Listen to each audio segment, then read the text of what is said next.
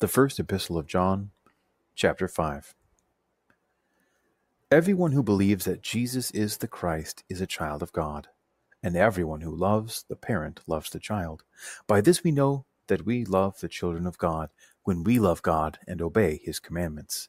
For this is the love of God, that we should keep his commandments. And his commandments are not burdensome. For whatever is born of God overcomes the world, and this is the victory that overcomes the world, our faith. Who is it that overcomes the world but he who believes that Jesus is the Son of God?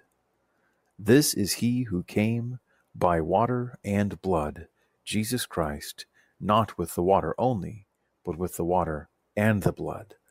And the Spirit is the witness, because the Spirit is the truth.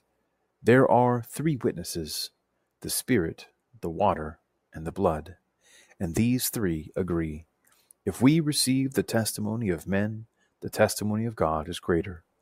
For this is the testimony of God, that he has borne witness to his Son. He who believes in the Son of God has the testimony in himself. He who does not believe has made him a liar. He who does not believe God has made him a liar, because he has not believed in the testimony that God has borne to his Son. And this is the testimony, that God gave us eternal life, and this life is in his Son. He who has the Son has life. He who has not the Son of God has not life. I write this to you who believe in the name of the Son of God, that you may know that you have eternal life.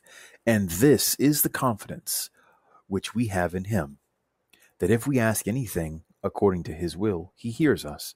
And if we know what he hears us in whatever we ask, then we know that we have obtained the request made of him. If anyone sees his brother committing what is not a mortal sin, he will ask, and God will give him life, for those whose sin is not mortal. There is sin which is mortal. I do not say that one is to pray for that. All wrongdoing is sin, but there is sin which is not mortal. We know that anyone born of God does not sin, but he who was born of God keeps him, and the evil one does not touch him. We know that we are of God, and the whole world is in the power of the evil one. And we know that the Son of God has come and given us understanding to know him who is true. And we are in him who is true, in his Son Jesus Christ. This is the true God and eternal life. Little children, keep yourselves from idols.